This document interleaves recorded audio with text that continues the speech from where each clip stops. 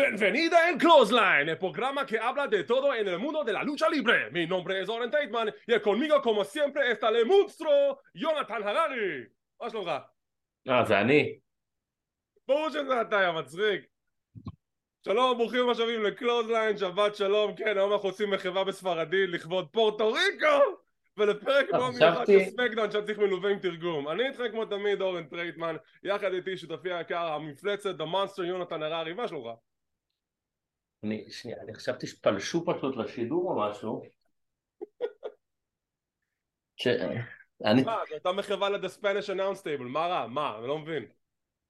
אני בסדר, אני אחרי כמה סטים של בולגריאן סקואט, אז קצת לא בא לי לעמוד, אבל סבבה. נייס, כמו שצריך.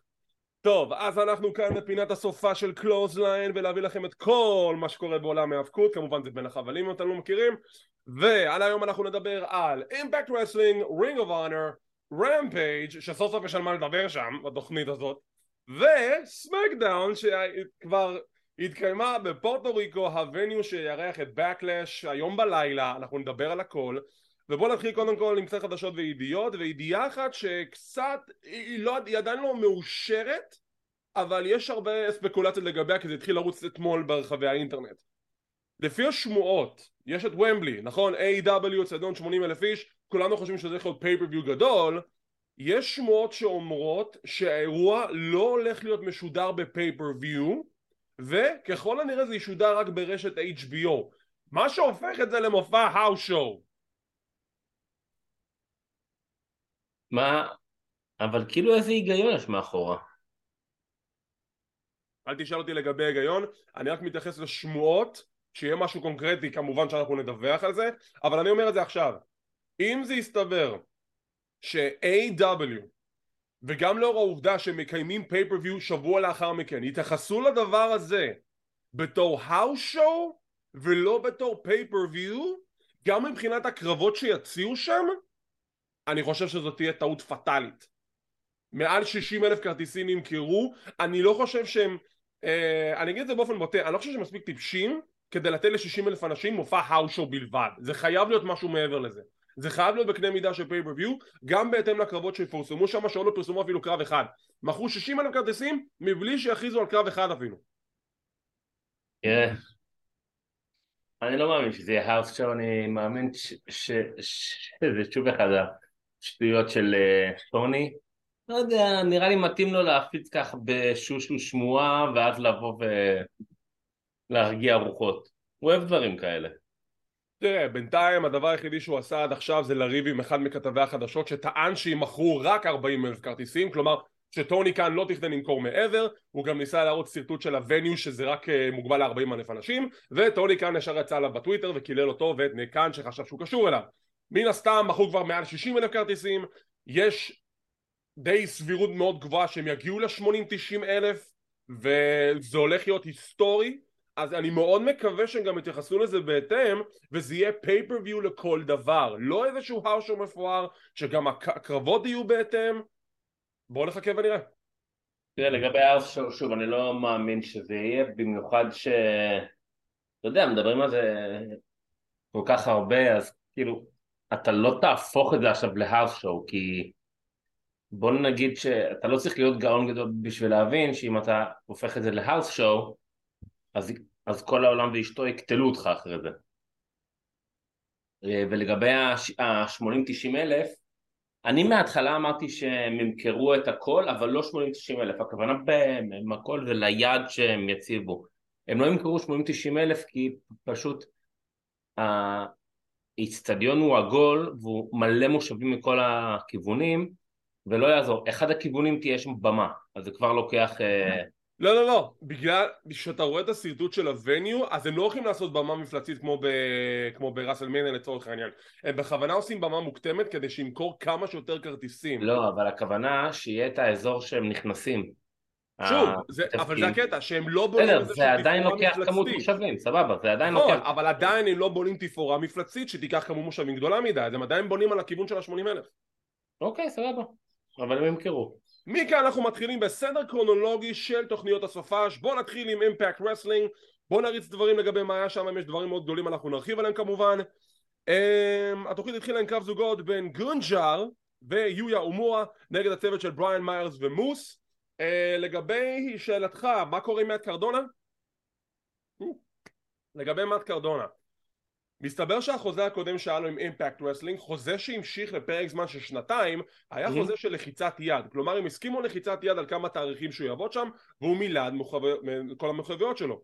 כשהגיעה הנקודה של חידוש חוזה, קרדונה רצה להישאר באותו הסכם, אימפקט אמרו לא לא לא, עכשיו אנחנו רוצים חוזה בכתב.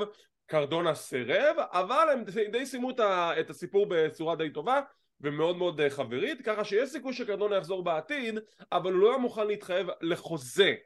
הוא רק הסכים לחיצת יד ולהסכמה על תאריכים מסוימים. הוא עדיין רוצה להישאר מלך האינדיז, וכל זה גם עם שמות נוספות שאולי הוא חוזר ל-WWE, אבל אני בספק, כי אם אתה עושה מלא כסף באינדיז, למה לעשות שתחזור ל-WWE? אבל זה אני. בריאן מיירס ומוס מנצחים. אני גם הייתי מעדיף להסתובב בעולם עם סטף דלנדר ולא להישאר רק באימפקט. משם יש לנו רעיון עם סטיב מקלן, שמפיין סינג ושירה, שהערב יהיה להם קרב 6-man tag מול PCO ושני שותפים שעוד לא הוכרזו עליהם. אנחנו עוברים לתעלומה של הערב. מי תקף את סנטינו מרלה? בשבוע שעבר מישהו תקף את סנטינו מרלה, ודירטי דנגל חוזר לשורשיו כבלש פרטי ומנסה לחקור את התעלומה הזאת, שעל הקיר אנחנו רואים כזה את לוח בלשים עם החוטים וכל זה, וכמה מהחשודים זה ולדימיר קוזלה וטיילר בריז. לרצפה. אז הוא מדבר עם ג'ו הנדרי שיעזור לו בחקירה הזאת. הם ממשיכים לחקור לאורך הערב. אחד החשודים העיקריים שלהם זה טרוי מיגל. טרוי מיגל כמובן מכחיש את זה. הרמז היחידי שיש לו זה חתיכת שיער שנשארה בזירת הפשע. לך תדע מי זה. יש לך ניחושים מי תקף את סנטינו? אני כל כך הייתי מרוכז בשטויות שהם שניהם דיברו שם, שלא חשבתי על זה אפילו. אז מה אתה אומר לי? שהיית מרוכז בעלילה בלי להסתכל על העלילה? לא, אין לי מושג לאן זה ילך. אין לי גם, אני כאילו שוב, זה אימפקט, אז אתה יודע, כאילו... אם הייתי צריך לנחש, ג'וני סווינגר, סתם אני זורק. סתם, לא יודע. כאילו, זה אימפקט, זה יכול ללכת ל-700 כיוונים ווירדויים בטירוף, אז כאילו... לגמרי. משמה יש לנו עימות בין סמי קלהן לדזיין, שכל חברי הדיזיין יוצאים החוצה, דינר ואנג'לס וקאן, ואז סמי רוצה קרב מול דינר ואומר לא לא לא, אתה לא מקבל קרב נגדי, אתה מקבל עכשיו קרב נגד קאן. אז יש לו קרב של נגד קאן, קרב נחמד מאוד, שלקראת סיום הקרב דינר עולה על העוד דופן של הזירה, מסמן, ומלא מיניונים מהסרט של המיניונים תוקפים את סמי קלהן. what the hell? למה? כבר ראו אותם כמה פעמים. כן, פשוט זה נורא הצחיק אותי שכולם הלבושים בהודי צהוב, אז מן הסתם אנחנו יקבנו בהתאם, ואין לנו סרטון לטיקטוק שלנו שהם פשוט מיניונים והקיפו את סמי קלהן. זה עדיין מגויסים של דיזיין. ממש. רעיון קצר עם ניק אולדרס, שהוא נשאל, היי, לא אכפת לך ש-PCO מקבל את ההזדמנות הראשונה על התואר? ניק אולדרס אומר, הכל בסדר, אני לא ישר ציפיתי לקפוץ לראש הרשימה, אני אעבוד את דרכי, אעשה את השלבים הנכונים ואני ארוויח את ההזדמנות הזאת כשקני קינג מגיע להתעמת איתו, וככל הנראה זה יהיה הפיוד הראשון של ניק אולדרס באימפקט רסלינג מול קיה אנג'י קינג. מה שכן, מסתבר שלפי אתרי החדשות החוזה של ניק אולדרס הוא חוזה לטווח קצר, לא לטווח הארוך. כלומר, אני יוצא מנקודת הנחה שזה בערך לשנה, ואז מי יודע, אולי אז הוא יעבור ל-WWE, או שהוא פשוט יאריך, תלוי בו. אתה יודע, אתה בדרך כלל לא חותם על חוזה לטווח קצר אם אתה חושב שאולי יש לך משהו בקנה. בוא נסתכל על זה ככה. אנחנו יודעים שלפי הדיווחים הוא היה אחד המועמדים הבולטים לחתום בחזרה ב-WWE, כי זה מישהו שטריפל אייג' וויליאם ריגל מאוד רצו. היה את ההוראה להקפיא את כל ההחתמות עד לאחרונה, אז הוא לא יודע מה לעשות עם עצמו, אז הוא אמר טוב, אני אחתום באימפקט חוזה לשנה, שזה יסתיים, אני אבוא ראשון. מה רע לו? איך קני קינג סיים את הרעיון? God save the king. שדרך אגב, ברגעים אלו ממש, המלך החדש של אנגליה מוכתר. המלך צ'ארלס. זה וורק. הוא הולך לעשות הילטון על כולם שם. איזה הילטון הוא כבר יעשה? He's the king. קרב הבא, אלישה אדוורדס נגד ג'ודי פרט. יש לנו כבר יריבות מספר שבועות שאלישה תקפה את היריבה החדשה, טרוריזינג, זה עדיין לא רגע השם הזה. קרב חביב ביותר שבסופו ג'ודי פרט מנצחת. ראיון עם The Motor City Machine Guns שקריס סייבן בגלל שהוא הצמיד את טריי מיגל בקרב ה-Six Man Tag לפני מספר שבועות הוא יקבל הזדמנות מול טריי מיגל על אליפות ה-X Division ב-Under Siege. מסתבר שזה האירוע החיוב על סטיבן סגל. אתה יודע למה, נכון? אתה זוכר את הסרט? הסרט. אתה יודע מה הדבר הדבילי בזה? לסרט הראשון קראו Under Siege, לסרט השני קראו Under Siege 2. אז זאת הבדיחה של סייבן.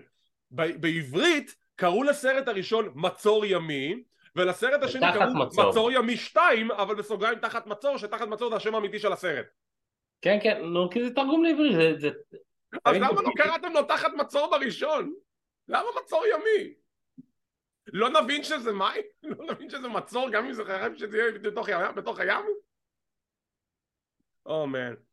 בינתיים אלכס שלי נשאל את השאלה, טוב אז הוא הולך על אליפות האקס דיוויז'ן, מה אתה הולך לעשות? אז הוא אומר, טוב, אני יודע שהרבה אנשים אמורים לי שאני מתאבק אחד הטובים באימפקט שלא זכה באליפות העולם, אז אני אלך לעשות את זה, אני אלך להשיג את אליפות העולם, I'm just gonna go. וזה כאילו, טוב, אוקיי, אז תלך על אליפות העולם. זה הרעיון נחמד. לא, אני אומר, הסגמנט הזה היה נחמד מאוד. מאוד משעשע. הסגמנט מאוד משעשע. האם הוא השיג את אליפות העולם? אני מקווה שכן, מגיע לו. אני מקווה שכן, אני בספק, אבל אם תלוי בי הייתי שמח אם הוא היה. עוד רעיון מעמיק עם פרנקי קזריאן שהוא מדבר על הדרך שהוא עשה, שהוא עבר ממקום למקום אחרי שעזב את אימפקט, הוא היה כמה שנים ברינג אוף אונר ואז הוא עבר ל-AEW והוא החליט להמר על עצמו כשהוא עזב את AEW וחזר הביתה לאימפקט רסלינג. קרב הבא, מקלן, שמפיין סינג ושירה נגד PCO וחבריו ריינו והיב. קרב חביב, קרב נחמד, אחלה אווירה, בסוף הגיע שריינו עושה גור על סטיב מקלן, PCO כמעט מקבל שוחד משמפניה על ידי כסף, והיב תוקף אותו מאחורה, מונסולט על שמפניה, והשמפניה מתפוצצת, והצוות של הפייסים מנצחים. עם סיום הקרב, סטיב מקלן מאוד עצבני על כל מה שקרה שם, דורש קצת רטריביושן מסקת דמור, ודמור מכיר שבשבוע הבא יהיה קרב אליפות עולם בין מקלן לריינו. אוקיי. אני רוצה עוד פעם אחת ריצה של ריינו בתור המכונה שהוא היה ב-ECW, הוא היה מדהים אז, באמת. כן, אבל הוא כבר לא בגיל ובכושר של להיות מכונה כזאת. נכון, וחבל לי שאין עוד מישהו כיום שהוא כמו ריינו שיכול להיות בדמות של ריינו, כאילו בתור המפלצת שהוא. פרומו של The Coven, שהוא מאוד מסתורי ועם מלא מיסטיקה וקסמים, והם לוקחות נר ומדליקות את הנר הזה, ואומרות שברגע שהנר הזה יסתיים, אז ג'ורדן גרייס ודיונה פרזו ייעלמו. אין לי מושג מה זה אומר, אבל האם זה איזשהו רמיזה קלה שאולי הן הולכות לעזוב את אימפקט בעתיד? מי, דיונה וג'ורדן? אם הנר יקווה, אז הם ייעלמו, מה זה אומר לי? אני חושב שדיונה פרץ חידשה חוזה לאחרונה, אז לא נראה לי. ג'ורדן, אני חושב שהיא פרי אייג'נט כרגע. זהו, ג'ורדן כרגע עובדת נראה לי על תקן פרי אייג'נט, אנחנו לא יודעים כאילו אם היא חתמה חוזה עלינו. טוב, נחכה ונראה. עוברים לשטויות של אימפקט רסלינג. רוזמרי וג'סיקה יוצרות קשר עם פאדר מיטשל, זה סדרה נהדרת, יוצרות קשר עם פאדר מיטשל במטרה להיכנס ל-The Undead Realm, להחזיר בחזרה את טיה ולקרי שכולנו יודעים עכשיו ב-AW, אבל נגיד אז ג'יי מיטשל כמובן זה עסקה עם השטן, רוזמרי רוצה לדעת מה המחיר, ג'סיקה רוצה להיכנס גם כאן ל-The Undead Realm, רוזמרי לא רוצה להיכנס כי אז היא תחזור להיות האבק כי הם עשו לה שטיפת מוח, וזה מסתיים בכך שרוזמרי ופאדר מיטשל נכנסים ל-The Undead Realm ויש שעון חול לג'סיקה שאומר לה שאם ברגע שהשעון חול הזה יסתיים רוזמרי תחזור והכל יהיה בסדר. זה סטורי ליין מדהים. זה מדהים כמה שנים הוא נמשך ומעניין אותי אם מישהו יודע לעקוב אחרו. אני מאמין שכן, אבל אתה יודע מה, אני ממש נותן שפו על הניסיון ועל התמדה לגרום לדבר הזה לעבוד. יכול להיות שזה אולי באמת הסטורי-ליין אחד מהגרועים ever, אבל אני ממש נהנה מהעובדה שהם כל כך משקיעים בסטורי-ליין אחד מהגרועים ever. אוקיי, זה לא כזה גרוע, זה מאוד מופרך, אבל אני ממש נהנה מזה שזה מופרך. הוא נמשך כבר שנים. שנים, מאז 2017 אני חושב, משהו כזה. זה היה מדהים, פשוט סטורי-ליין מדהים. לא יודע אם מדהים זה הגדרה נכונה, אבל זה מדהים עצם העובדה שזה קיים עד כדי כך, זו הנקודה. אני לא אומר שזה סטורי ליין מטורף וזה כאילו בכלל, זה שטויות של רסלינג, אבל בגלל שאתה יודע להבין שטויות של רסלינג זה אדיר. That's the point. בקטע הזה כן. ג'ונתן גרשם נגד ספידבול מייק ביילי בפעם ה-800 כבר, לקחתם משהו טוב ופשוט גררתם את זה. גרשם עכשיו יש לו שפם, הוריד את הזקן המלא. קרב טוב שבסיומו גרשם מנצח בהכנעה. אפשר כבר לסיים את הפיוט ביניהם, הוצאת לי כבר את כל המיץ. אני אגיד לך מה הבעיה, שזה קרב רביעי. כמה אפשר? לא, שזה זוגי, בשביל שיהיה מנצח. נו, אבל די, מיצינו כבר. רגע, אבל זה מה שיקרה הרי. רגע, מה 4? אז מה המאזן? 2-2? אז זהו, אני לא יודע, כי כשהם דיברו על זה בפרק, הם אמרו הקרב הרביעי. אז אני אומר לעצמי...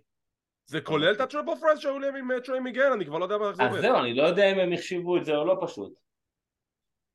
טוב, נחכה ונראה. משם יש לנו פרומו של סמי קלהן שהוא מבקש עזרה מריץ' סוואן והוא מבקש ממנו עזרה להילחם נגד הדיזיין.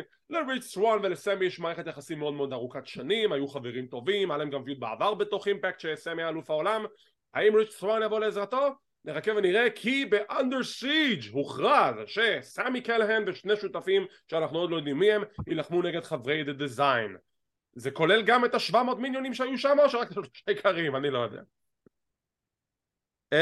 והגענו לסגמנט המסכם, הופעת הבכורה של טריניטי פאטו, ובונה זה אולי הפופ הכי גדול שאי פעם קיבלה בהיסטוריה ממש ever. איזה פופ, איזה קהל חם. לא רק זה, גם בקהל ישבו מרסדיס מוני וסי.אם פאנק הגיע במיוחד. טריניטי ומרסדיס הזמינו אותו דרך הטוויטר, וואשקר הגיע כי הצילומים היו בשיקגו של אותו פרק, וטריניטי מתרגשת, היא שמחה להיות באימפקט רסלינג. דיונה פרזו מגיעה להתעמת איתה, יש קצת עקיצות לגבי הפיטורים מ-WWE.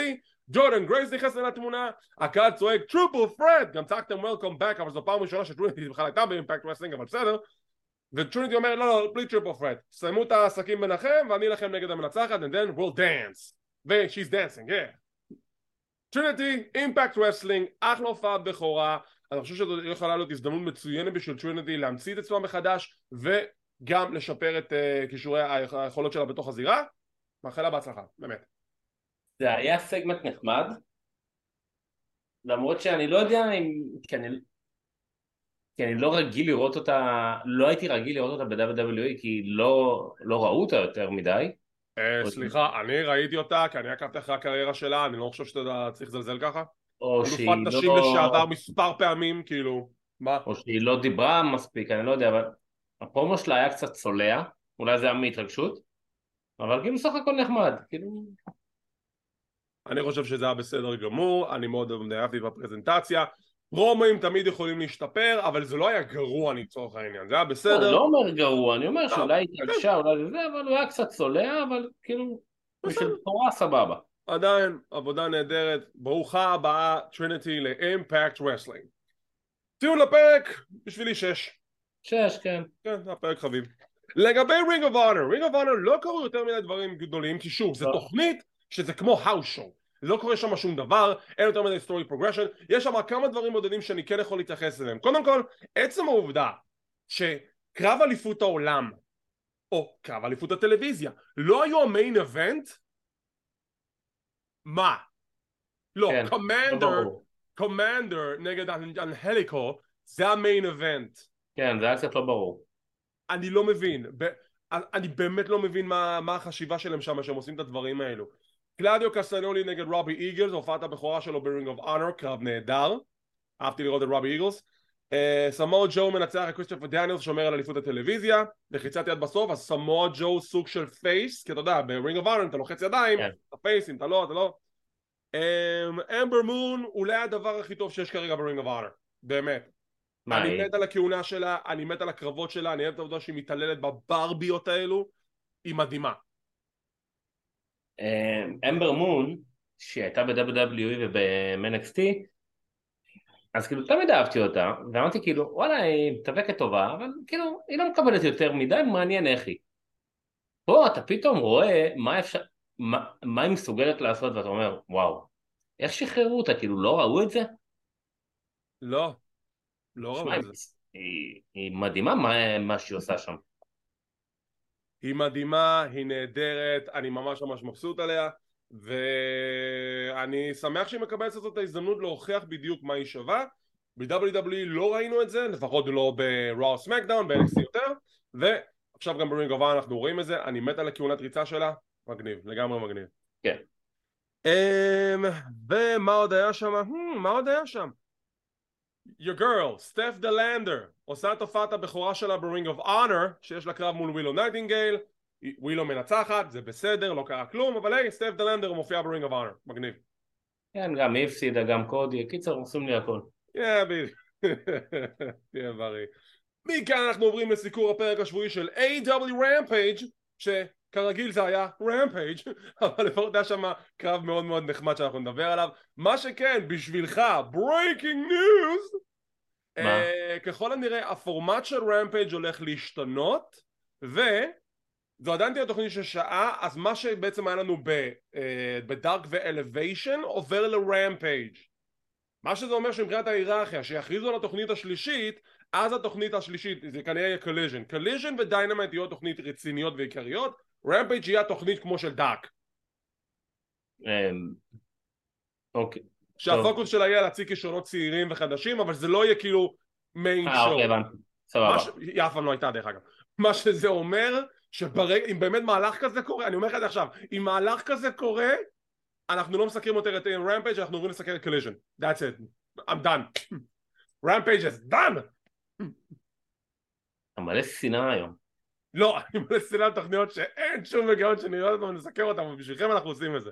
אבל אני אומר לכם עכשיו, שיהיה קולוז'ן אנחנו מסקרים רמפייג'. That's it, it's done. It's done. אם יהיו דברים גדולים אנחנו נדבר על זה, אבל אנחנו לא נסקר אותם.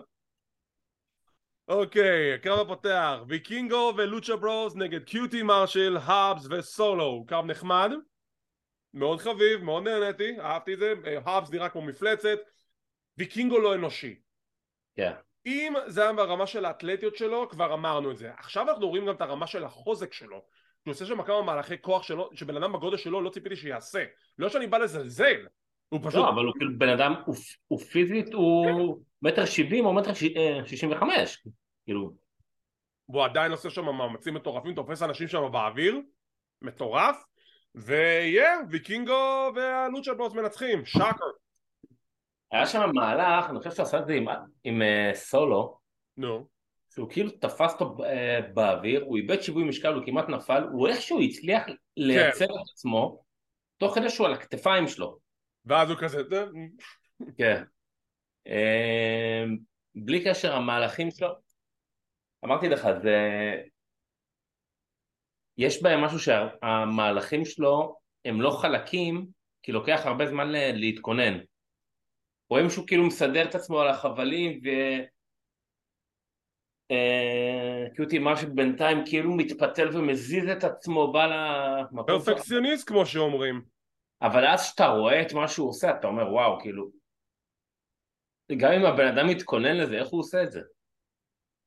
אני מסכים עם כל מילה, הבן אדם הזה הוא פשוט פנומנן, והוא כאילו, הוא פשוט לא אנושי, מדהים. ואני לא מבין איך הוא מתאבק אבל ככה עם ארוך כזה ושכבות, אתה יודע מה זה, זה מגינים, זה כאילו אם הוא מתרסק על משהו שעוד לא יכאב לו.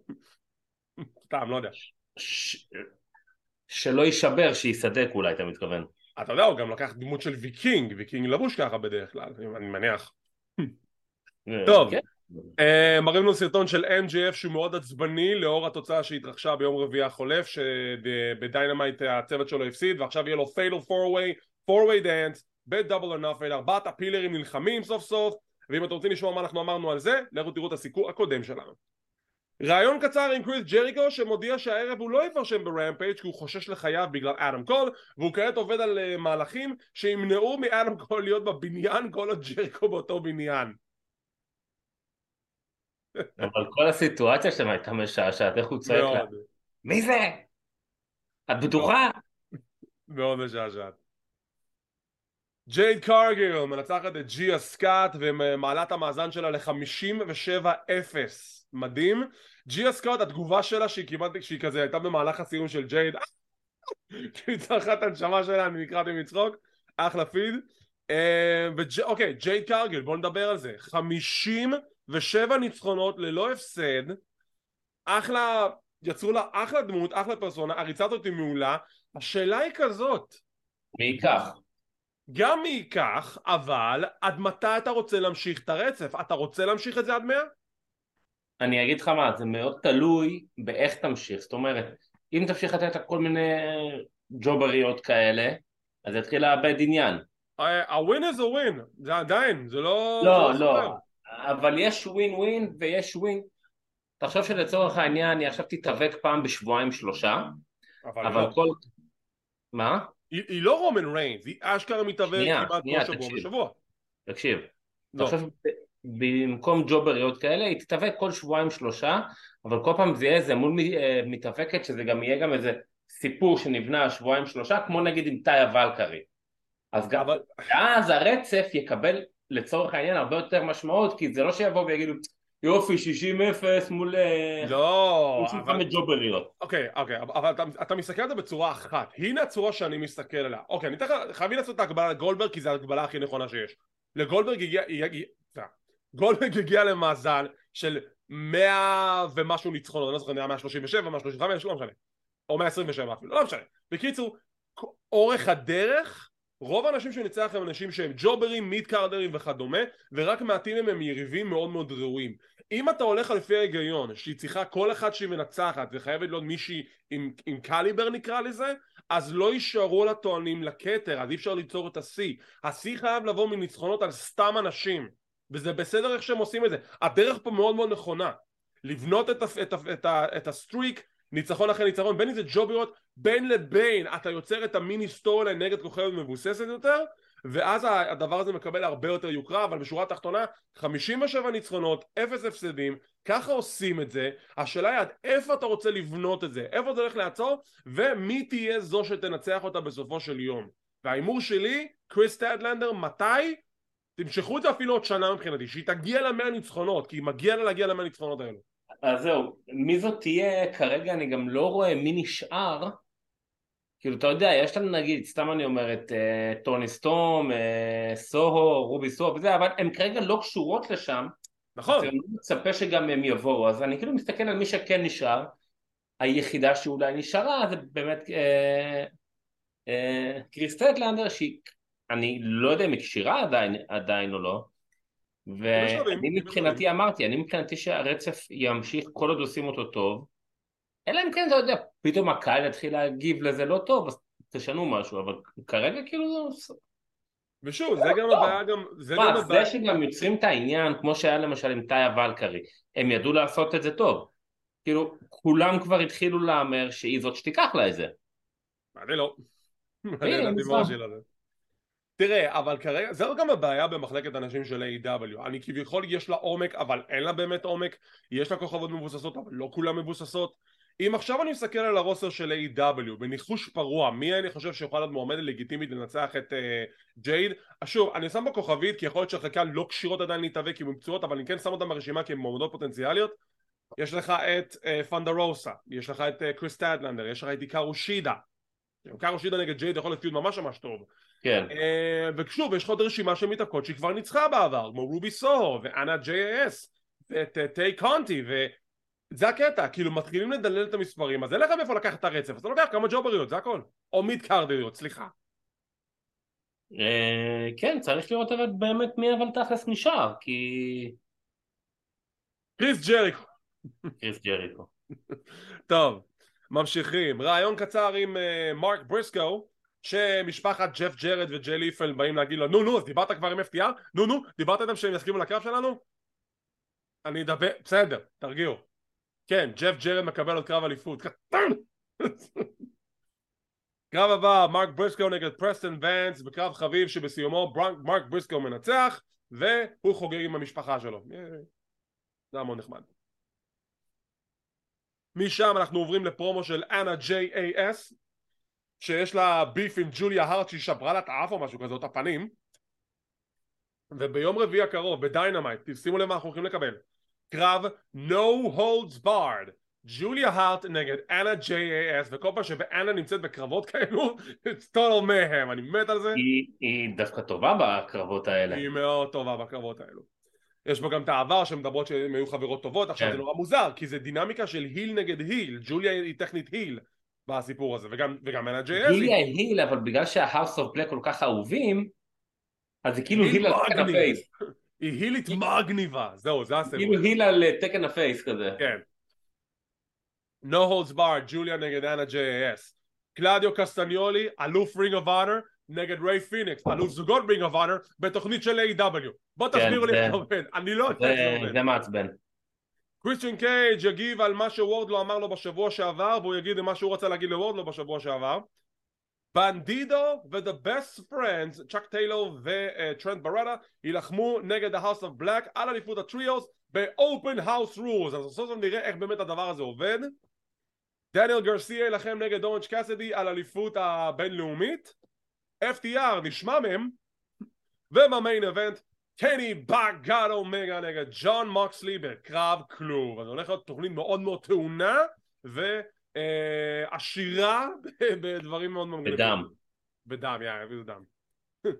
מוקסלי עכשיו יישב בקייטרינג שנייה לפני שתתחיל התוכנית, יחתך באיזה משהו, אני אומר לך.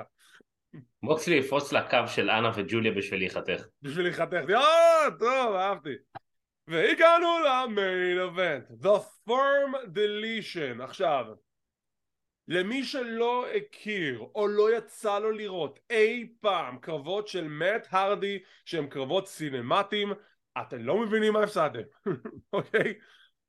בתקופת הקוביד מאט הרדי היה צריך להיות יצירתי, אפילו לפני הקוביד, הוא התחיל את זה למעשה, הוא למעשה התחיל את זה לפני שהתחיל כל עידן הקוביד, שהוא התחיל קרבות סינמטיים, שזה לא באמת קרב והאבקות, זה קרב וסרט במקביל, כאילו בבת אחת. והוא התחיל את היריבות, את הדבר הזה עם אח שלו באימפקט רסלינג, והוא הביא את זה גם לרינג אוף אונר קצת, והוא גם הביא את זה באופן, אחר כך החזיר את זה לאימפקט רסלינג, היה קרב אחד גם ב-WWE, היה גם קרבות אלה ב-AEW, וכעת זה חזר. עכשיו, להגיד לך שזה היה הקרב הכי טוב במתכונת הזאת? לא. אבל יש שם כמה ספורטים מאוד מאוד משעשעים. כמו למשל העובדה שהילד של מקסוול הרדי עשה את הסוונטן באם על סטוקלי, ריבה הרדי מקללת אותו בספרדית ועושה עליו את הטוויסט אוף פייט. מי זאת הייתה? אמא של מי? זו אשתו של מאט הרדי. אשתו? האיש שהייתה לבושה בשחור? כן, זאת רבי הרדי. היא אשתו של מאט הרדי. עוד כל מיני שטויות שקרו בקרב הזה. אחד השופטים היה קפריס קולמן, הפרשן של רינג אוף אונר, לא הבנתי מה הוא עשה שם, הוא לא הרגע כזה ליד. היה שם בדיחה, אוקיי, זה כאילו זה גבול ה-PG, אני הולך להגיד אותה. יש קטע לאיזה קאסידי שהוא עושה כזה הנחה כזאת, ואז הוא עולה על גג המחסן או הסם או whatever, הוא מזנק על כל היריבים, ואז הוא עושה את ההנחה עוד פעם, ומאט הרדי אומר I knew you'd come. זה מצונזר פה ביוטיוב, אבל אתם מבינים למה אני מתכוון. אומייגאד, זה היה מזעזע ומצחיק באותו זמן. ובסוף הרדיז, הוק ואייזיה מנצחים. איזה שטויות. יש לו גם את הקטע שחוזר הרבה עם הרחפן בכניסה לאחוזה שלו הזאת. הרחפן מתתי על ההתחלה, you are rude AF, זה היה מדהים, זה היה פשוט מדהים. טוב, מה דעתך על הקרב והציון לפרק? שטותי וחמוד. שטותי וחמוד, לגמרי. אני אתן לו 6. גם 6. גם 6. הגענו לפרק השבועי של סמקדאון, הישר מפורטו ריקו, וזה למעשה הווניו ששם התקיים האירוע. תקשיב, אווירה חשמל. אני חושב שאני לא יודע באמת מי יזם את המהלך של לקיים עכשיו את התוכניות ואת האירועים במקומות אחרים לעתים יותר קרובות, ואתה יודע מה, אני יוצא מנקודת הנחה, סתם אני זורק, אני באמת חושב שטריפל אייץ' קשור לזה, כי שוב, זה הקטע של יותר לפרוץ את התודעה קדימה ומחוץ לארצות הברית ולהרוויח תודעה עולמית, ואתה רואה שזה עובד, זה כל כך עובד. תראה את הקהל החם של פורטו ריקו, תראה את האווירה, זה אותו פרק של סמקדאון, זה כלום, גם קיבלו פרק כלום בתכלס, אבל תראה איזה חשמל, תראה איזה אווירה, איזה קהל מטורף, אבל מדהים. תראה, כאילו קודם כל אין סיבה שזה לא יעבוד בחוץ, כי זה מותג שכל העולם מכיר. לא, אני חייב פה לחדד את זה, זה לא רק שזה, אוקיי, ברור שזה עובד, אבל תשים לב לאווירה, זה אווירה של פייפריוויו. אבל מה שאני בא להגיד, אתה אומר זה כולה סמק, זה גם מאוד תלוי איך אתה גם מוכר את זה, כי אם הייתם מביא לשם עכשיו את מקנטייר ושיימוס וכאלה, הייתה עדיין אווירה טובה, אבל פחות. אתה מביא את הכוכב הכי גדול שיצא מהאי הזה, שזה בד בני, אתה מביא לשם את כל הסטורי של הלטינים, הם מדברים אחד עם השני בספרדית, אתה נותן להם דברים שכביכול, שכאילו קל להם להזדהות איתם, שכאילו נוגעים בהם. אם היית מביא לשם עכשיו קרב של על התארה האירית או משהו, לא יודע, זה מאוד להבין, אבל זה לא היה, אתה יודע, זה ביג דיל. אני חושב שעצם העובדה שממש הלכו פה חזק על המורשת הלטינית ועל פורטו ריקו והפורטוריקנים מן הסתם, זה עוד יותר חיזק את המעמד של האירוע הזה. אני לא רואה בזה שום דבר רע, גם עצם העובדה שהייתי צריך כאילו כתוביות בחצי מהפרק, זה בסדר מבחינתי, זה היה מגניב לראות את זה שהפרק רובו מנוהל בספרדית. ואתה יודע מה? אני חושב שזה גם היה קטע של כאילו הם כן ידעו שהם צריכים לדבר בספרדית אל הקהל ולפרומואים והכל. ברור, זה חלק ממה שמדליק אותם. נכון, אבל אני גם חושב שבאותה נקודה כזה הם אמרו לעצמם, טוב, אנחנו צריכים להגיד משהו באנגלית, ואז כזה אמרו, לא, בוא נזרום מזה. כי אתה רואה גם כזה בהתחלה של הפרומואים, הפרק התחיל עם פרומו של DLWO. ראם מתחיל לדבר בספרדית, הקהל מתחרפן, מנסה לדבר באנגלית, נותנים לו, אבל הוא מבין שהקהל כאילו, תקשיבו, זה קהל הבית שלי, אני חייב לדבר בספרדית. אז הוא מדבר בספרדית, ואז דומיניק ו-The Judgment Day נכנסים, ריפלי ופיין בלר, סופר הילים, דומיניק מנסה לדבר, ישר מדבר בספרדית, הקהל לא נותן נכנס בו, זה אדיר. ואז הוא כזה, עכשיו תבין, כל השיחה ביניהם זה ספרדית, ואתה יודע, אני לא מבין ספרדית, מה לעשות? ואז ריי מבין שהוא צריך להגיד משהו באנגלית כדי שהקהל בבית יבין, אז הוא אומר כזה כאילו, ואז אוקיי, תקשיב, דומיניק, הלילה אני ואתה קו חוזר רסלמניה. אם הוא לא משחית את המשפט הזה, לא, אני מושג בכלל מה קורה, אבל זה בסדר. אני לא הבנתי מה קורה שם, כאילו, מה זה לא הבנתי? אני כאילו מבין מה, אבל היו שם כנראה יותר מדי עקיצות, כי היו כמה פעמים שגם ראו את המתאבקים וגם את הקקה, כי שוב, זה הקהל הביתי, זה בסדר. הקטע הזה שאתה יודע, בסופו של דבר זו תוכנית שמשודרת לפן הגלובלי, אתה חייב לדבר קצת לאנגלית. אז בסוף, אוקיי, ריי רצה קרב חוזר עם דומיניק, ריפלי הציע קרב נגדה, ובסוף קיבלנו קרב זוגות בין זלינה לריי נגד ריפלי ודומיניק, מיין אבנט. אחלה סגמנט. היה משעשע, כנראה שפין בולר לא יודע ספרדית. האמת היא שהוא יודע קצת, אבל לא ממש. ושהם נכנסו, לא יודע אם שמת לב, הוא נכנס והוא כזה, אולה, אולה, אולה, אולה. מלך, הבן אדם הזה מלך. אז אחלה סגמנט פתיחה. דרך אגב, משהו שנורא הצחיק אותי במסיבת העיתונאים, זה כשהיה להם את הדיבור הזה על השולחן שם, וכל אחד עושה, אני רצח אותך. ריי מיסטריו כל הזמן קרא לזלינה, הוא קרא לה סלינה, ב-S, לא ב-Z, וזה נורא הצחיק אותי, ואתה רואה כזה את זלינה כזה, זה נורא הצחיק אותי. קרב ראשון של הערב, The OC נגד The Viking Raiders, מסיימים את הפיוד הקצר שהתחילו בשבוע שעבר, אחלה קרב זוגות, נהניתי מכל רגע. AJ חזר לבית שהוא בנה, The house that AJ Styles built, ו-The OC מנצחים. נהדר, פשוט נהדר. תגיד, ב-WWE קוראים להם The Good Brothers? זה הכינוי שלהם בלי קשר ל-WWE. לא, זהו, אני מכיר את הכינוי הזה שהם לא היו שם. נכון, הם כאילו קצת הפתיע אותי שפתאום הזכירו את זה היום. לא, אני אגיד לך מה, כאילו ב-WWE זה כינוי, מחוץ ל-WWE זה השם הרשמי שלהם, The Good Brothers. כן. אז הווייקינג ריידרס מפסידים, בסדר, לא נורא, יש להם התחלה חדשה ב-Monday Night Raw, בואו נראה מה יהיה איתם שם. אוקיי, בואו נדבר על זה.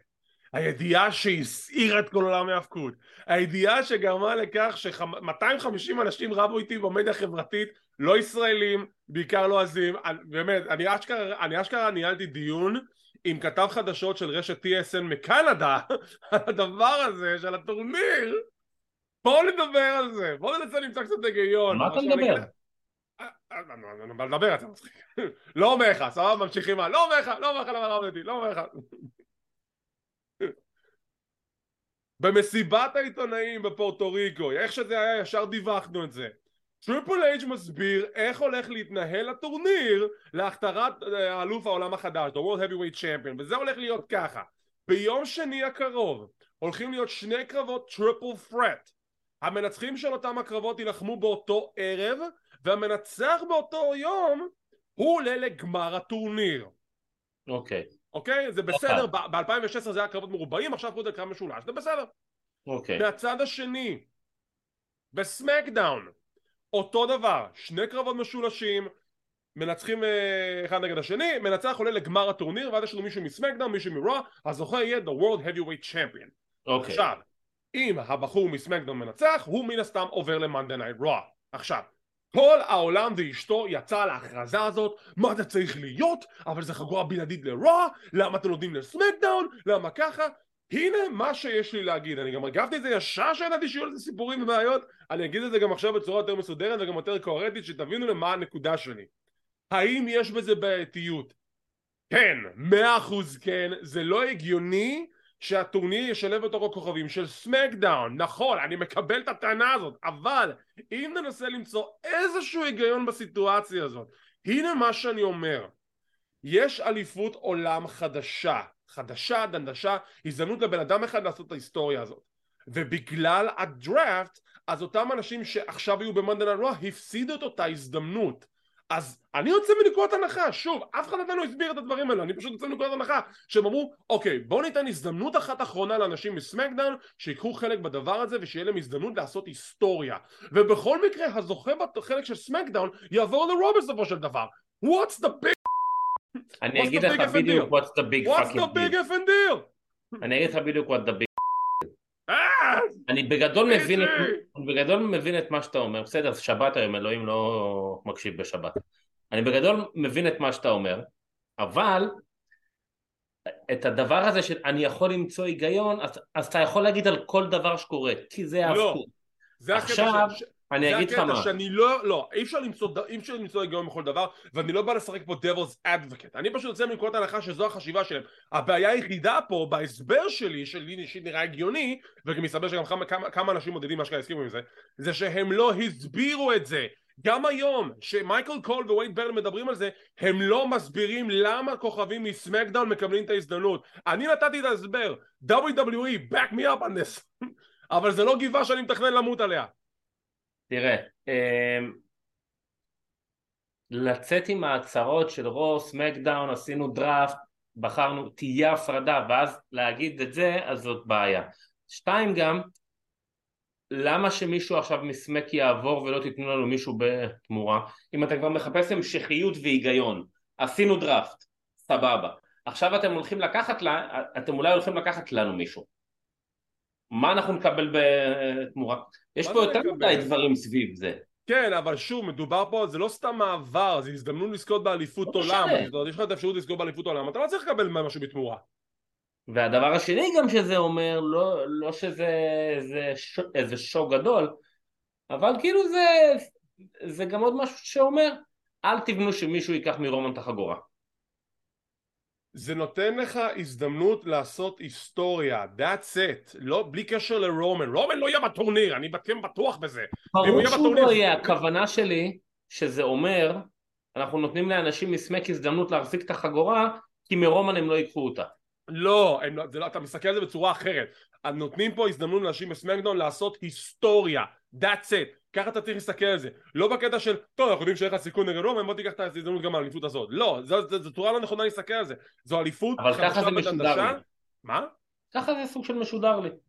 אני לא רואה את זה ככה, אני גם לא מסכים עם הכיוון הזה. עכשיו, שוב, אפשר לנהל על זה דיון, אפשר להתווכח על זה, אני אסכים עם כל מי שלא מסכים עם זה, זה בסדר, it's fine, לא צריך לרצוח פה אנשים על דבר הזה, זה לא גבעה ששווה למות עליה, I swear to God, אני רק נתתי את הניחוש שלי להסבר הגיוני, סטורי לייני, למה לכוכבים מסמקדאון מותר להתחרות על האליפות הזאת, that's it. אם WWE לא יועילו בטובם לבוא ולהסביר לי למה הם מאפשרים את האפשרות הזאת, מצידי שכל העם יחרב אותם ויתחיל להפסיס אותם בטוויטר על זה שהם בנאלים בסטורי לייני וכאלה, that's it. כל מה שצריכים לתת לי הסבר, אתם נותנים לי הסבר, אני שותק, אני ניסיתי עכשיו לתת לכם את ההסבר הזה, רוצים לקבל את זה, סבבה, לא רוצים לקבל את זה, לא קרה כלום, הכל טוב. אומייגאד, לא מדבר איתך יותר. בסדר, על משהו אחר אנחנו נתעצבן אחר כך, כי יש עוד משהו שאני גם כן נתעצבן אותי ברג'ים החדש נקרא לזה. מה שעשו לקודי במניה? זה תמיד נתעצבן על זה, זה לא משנה. ביאנקה בלר יוצאת החוצה לפרומו, הקהל בקושי מגיב, כי, you know, כמה, זה לא ספניש. כי היא שחומה והיא לא לטינית. לא, זה שהיא שחומה זה לא משנה, זה שהיא לא דיברה ספרדית, זה מן הסתם פנה לקהל הזה, כאילו מבינים אנגלית מן הסתם, אני לא אומר שלא, פשוט כשאתה הום טאון... זה בדיוק כמו בארץ, שזמר יכול לבוא ולדבר, ואחלה. מספיק שהוא יגיד ערב טוב וכולם בעננים. תספר לי על זה, הסולן של דיסטרב דיבר בעברית חצי שעה, כבר אמרנו אחי בסדר, אנחנו מבינים אותך, הכל טוב. Damage Control יוצאות החוצה, ביילי אומרת שהיא אוסקאי תנצח את ביאנקה, היא זורקת שהיא ודקוטה ינסו להשיג את האליפות זוגות הנשים, אני כזה אוקיי, אז האליפות זוגות של סמקדאון, נכון? ה-NXT ישב שאלו, נדבר על זה בהמשך, ושלושתן תוקפות את ביאנקה בלר, יוצאות אובר, לפחות זה, בואו נראה מה קורה בבקלאש. ושמייקול עולה כן, דון פיג' אני עורכת, זה לוקח לי שנים לערוך את הדבר הזה, כמובן. תפסיק להילחם בזה, פשוט תשלים. לא, אנחנו PG, אנחנו נשאר PG, stop אורן, it, stop it, אורן, stop it, join us, stop it, join us, stop it, join stop it, us. אני אצנזר אותך, stop it. zip it. zip it, zip it good. שיחה מאחורי הקלעים בין האוסוס וסולו, שהאוסוס שואלים את סולו אם הוא מוכן לקרב בבקלאש, הוא לא מגיב, ג'יי ניגש כזה לסולו, כל הקהל צועק אוסו, סולו, אח שלך שאל אותך שאלה. סולו מסתכל עליו בחזרה ואומר, שמעתי את השאלה, אבל זה לא השאלה שאתם צריכים לשאול אותי, אני מוכן על זה, אתם רק צריכים לוודא שאתם לא תפשלו כדי לא לעשה בתוצאות. והוא הולך, ואז כזה ג'ימי אומר לג'יי, למה שאלת את השאלה? לא. דוד, יש לי הרגשה שאם לא מנצחים, גם אם מנצחים או לא מנצחים בבקלאש, סולו הולך לפרק את המכות ביום שישי הבא, אני אומר לך את זה עכשיו. אני חושב שבפייפריוויו יקרה כבר משהו. בואו נראה. קרב זוגות, אימפריום נגד The Street Profits, קרב שלא קיבלנו עד היום, בין שתי זוגות שלא נראה לי שהתמודדו בקרב רשמי, 1-2 מול 2, היה להם 6-man tags אני זוכר, ואחרי קרב זוגות חביב, אימפריום מפסידים, Street Profits מנצחים, קול, אוקיי. אין לי מה להגיד. פרומו של קודי רוד, שגם הוא פונה לקהל בספרדית ושואל אותם, So, Puerto Rico, what do you want to talk about? כל הקהל עושה את וואו, וקודם מדבר על ברוק לסנר, על זה שהוא חייב לכסח אותו ולנצח אותו ולסיים את הסיפור, אחלה פרומו, אחלה וייבס, פורטו ריקו בעננים. קודי רודס נגד ברוק לסנר הלילה בבקלאש, הולך להיות מדהים. רעיון קצר עם שינסקי נקמורה לקראת הקרב שלו מול קריאן קרוס, קאמן! פרומו של מאט רידל, סמי זיין ו-KO, שרידל עושה את רוב הדיבורים, ואז הוא כזה פונה לסמי וקווין, אתם רוצים לו להגיד משהו? נראה לי שאני חופר פה. וסמי אומר לו, לא, זה בסדר. לי ולקווין כבר אין מה להגיד. It's go time. קרב הבא, שינסקי נקמורה נגד קריאן קרוס. עכשיו, היה לי הרבה תקוות תלויות בקרב הזה, כי בוא נהיה כנים, קריאן קרוס מה שהוא חזר הוא לא קריאן קרוס. לא. הוא לא מרשים בזירה, הפרומים שלו בסדר, אבל זה נראה כאילו שכל ההילה שהייתה סביבו פשוט נעלמה לחלוטין והתרסקה, ואני מאוד חששתי שגם אותו דבר יקרה בקרב הזה. הקרב הזה בשבילי היה בשבילי סוג של redemption. איפה הקריאן קרוס שאהבתי וחיבבתי? Where's the little boy I carried? Where was he? ואתה יודע מה? בשבילי לפחות, רק בשבילי, הקרב הזה הראה ניצוצות. הקרב הזה לטעמי היה טוב, קריאן קרוס הראה שהוא כן יודע לספק קרב טוב, ובסוף הוא מפסיד, זה בסדר, כי שינסקי צריך את המומנטום להמשיך שהוא במנדי נייט רוק, אין לי בעיה עם זה, אבל קריאן קרוס יצא הרבה יותר טוב מהקרב הזה מאשר שהוא נכנס, אחלה הופעה של קריאן קרוס, אני מקווה שיהיה לו משהו יותר טוב בעתיד. אבל אני די מסכים עם כל מה שאמרת, אני רק אגיד לך איפה אני קצת פחות מסכים. שאתה אומר ששינסקי היה צריך יותר את הניצחון, וזה נכון. אבל קריאן קרוס זה לא שהוא בא עם איזה רצף ניצחונות מדהים, אז הוא שוב מפסיד. אז אני חושב שאולי הוא היה צריך לקבל בוקינג נגד מישהו אחר, ששם הוא היה מקבל ניצחון. כן, אבל שוב, הם כבר התחילו את הפיוד עם נקמורה, היו צריכים לסיים אותו. בוא נראה עכשיו מה יקרה איתו. כאילו אני כן חושב שבסופו של דבר הפרפורמנס שלו היה, כאילו ההופעה שלו פה הייתה טובה. בוא נראה עכשיו מה אביר בהמשך. כאילו אתה יודע, הוא בכלל חזר ל-WWE במטרה לאתגר את רומן ריינס, אני לא חושב שזה יקרה, אבל בוא נראה. קמרון גריימס, אנחנו סוף רואים את קמרון גריימס, הוא על המסך, בשר מדע מול העיניים שלנו, to the moon, וברון קורבן נכנס לפריים, אומר כזה, תגיד, מה, אתה היית הבחירה האחרונה בדראפט, מה אתה מתלהב? קמרון גריימס אומר לו, אבל אותך לא בחרו בכלל בדראפט. לא, אני פרי אייג'נט, אני בא בתור מעמד כמו ברוק לזנר, בסדר. וקצת back and forth, ושבוע הבא נקבע קרב הבכורה של קמרון גריימס וסמקדאון, קמרון גריימס נגד ברן קורבין.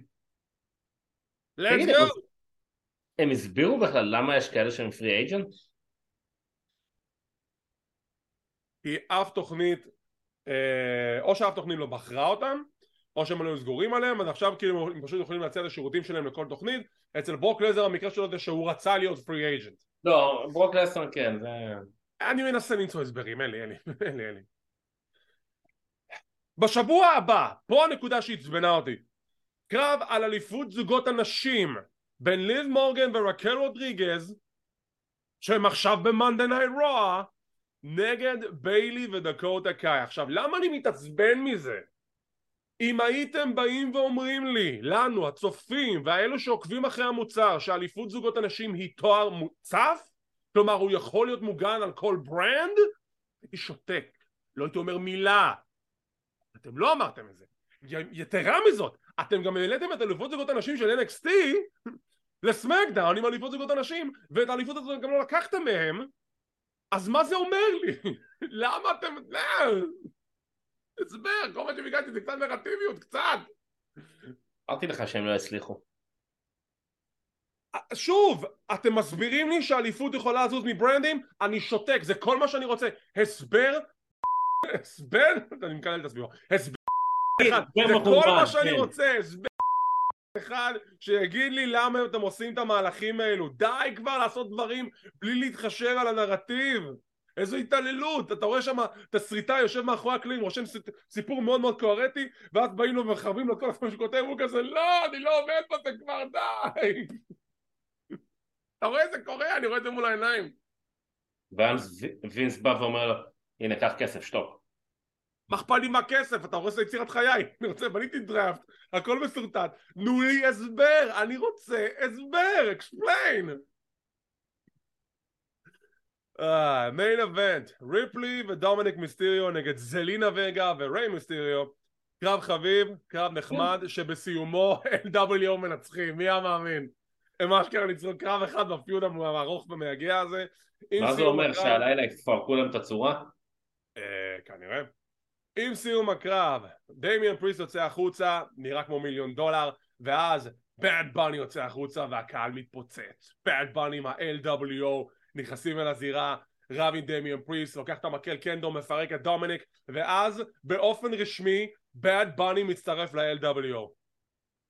אחלה. שמת לב שכל הג'אג'מנט לבשו חולצות של דמיאן. כן, כי, פרגון, כן. סולידריות. וזה היה הפרק השבועי של סמקדאון, פרק פילר, אני לא מסתיר את זה ואני לא מכחיש את זה, אבל האווירה והמיין אבנט סך הכל נראה לי שעשו את העבודה מעל ומעבר, אני נותן לזה 6.5. אני מבחינתי מייג'יי סטיילס והגוד בראזרס היו שם, זה היה פרק מצוין. אגב, אם כבר הזכרתי אותם, אתה תמיד צוחק על השם של מי איים או מיצ'ן, כאילו מה? אתה שמעת מה אייג'יי סטיילס אמר עליה? לא, אני כבר לא זוכר מה הוא אמר עליה. היה שם איזה קטע שהיא באה והיא נתנה כזה דרופ קיק למי נתנה שמה? ולהלה. לוולהלה. אז אייג'יי סטיילס אומר, ראית את מי איים או מיצ'ן או איך אתם לא רוצים לקרוא לה? איך פספסתי זה, איך? אני חייב לראות זה עוד פעם עכשיו. טוב. ועם זאת, לפני שאנחנו נסיים, אנחנו נריץ פעם אחת אחרונה את הקארד המלא ל-Backlash 2023, ובואו נראה מה מחכה לנו שם. כמו שאמרנו, יש לנו את הקרב של ה-6-man tag בין מאט רידל, קווין אורנס וסמי זיין מול The Bloodline, The Usos וסולו סקואה. רגע, לא עושים הימורים?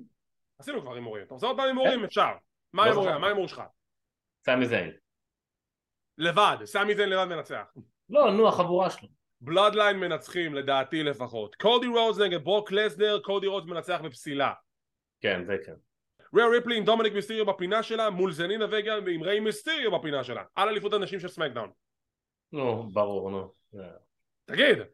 נו, ריאה ריפלי. ריאה ריפלי, תודה רבה. אני גם כן איתך בריאה ריפלי. סף פרקן רולנס נגד אומאס עם MVP בפינה שלו. אני חושב שמרוב שלא רציתי לראות את הקרב הזה, שכחתי אותו ודחקתי אותו החוצה, סט רולינס. סף רולינס, אני איתך. אוסטין פירי מגן על אליפות ארצות הברית מול בובי לשלי וברונסון ריד. תיאוריה. אני בעד תיאוריה, אני חושב אבל של לשלי, אבל אני בעד תיאוריה, אני חושב שדוריה צריך לנצח. ביאנקה בלר נגד איו סקאי, שביילי ודקות הקאי בפינה שלה לאליפות הנשים של רוע. ביאנקה. ביאנקה גם, וגם ככל הנראה היא הולכת לעשות היסטוריה בתור אלופה עם הכהונה הכי ארוכה בהיסטוריה של אליפות הנשים של רוע. וקרב אחרון, בד בני נגד דמיאן פריסט, סן הואן, סטריט פייט. בד בני. אני איתך בבד בני, אני גם באמת באמת מאמין שזה הולך להיות המיין אבנט. אם זה לא המיין אבנט כנראה זה קודי נגד ברוק, אבל יש לזה פוטנציאל להיות המיין אבנט. לא, אני אמרתי לך למה זה יהיה המיין אבנט, כי זה עיר הבית, אין ברירה. אני מקווה שכן, אני חושב שמגיע להם, כי יש להם סיפור גם מאוד חזק. קודי וברוק יכולים להיות הקרב לפני האחרון, לדעתי. שוב, וזה הדעה שלי אישית בלבד. ונחכה. טוב, ועם זאת אנו נסיים להפעם. מחר אנחנו נסקר בתקווה את Backlash 2023, סיקור כנראה יעלה בסביבות שעות הצהריים, אני אחזיק אצבעות לזה. וכמו תמיד, תודה רבה לכם על כל השיתופים, כל הפרגונים, כל הסאבסקרייבים, מעריכים כל אחד ואחד. תודה רבה ליונתן הררי שהצטרף עליי פעם נוספת. ואם אתם רוצים להישאר מעודכנים ולראות מתי אנחנו מעלים את הפינות האלו, תחצו על הלייק, תירשמו לערוץ, תחצו לפעמון לקבל עדכונים, זה חינם, זה לא עולה כסף. כמו כן, אנחנו זמינים בפודקאסט קלוזליין, אנחנו באפל אייטיונס, פודבין, ספוטיפיי, גוגל פודקאסט, אודיו אודיבל, סאונדסונג ועוד רבים טובים. לא לשכוח, אנחנו גם בטוויטר, טיק טוק, אינסטגרם וכל מדיה חברתית באשר היא. תודה רבה שצפיתם, שמחים שהאזנתם, מקווים שנהנתם, ונתראה בעוד פינה של קלוזליין.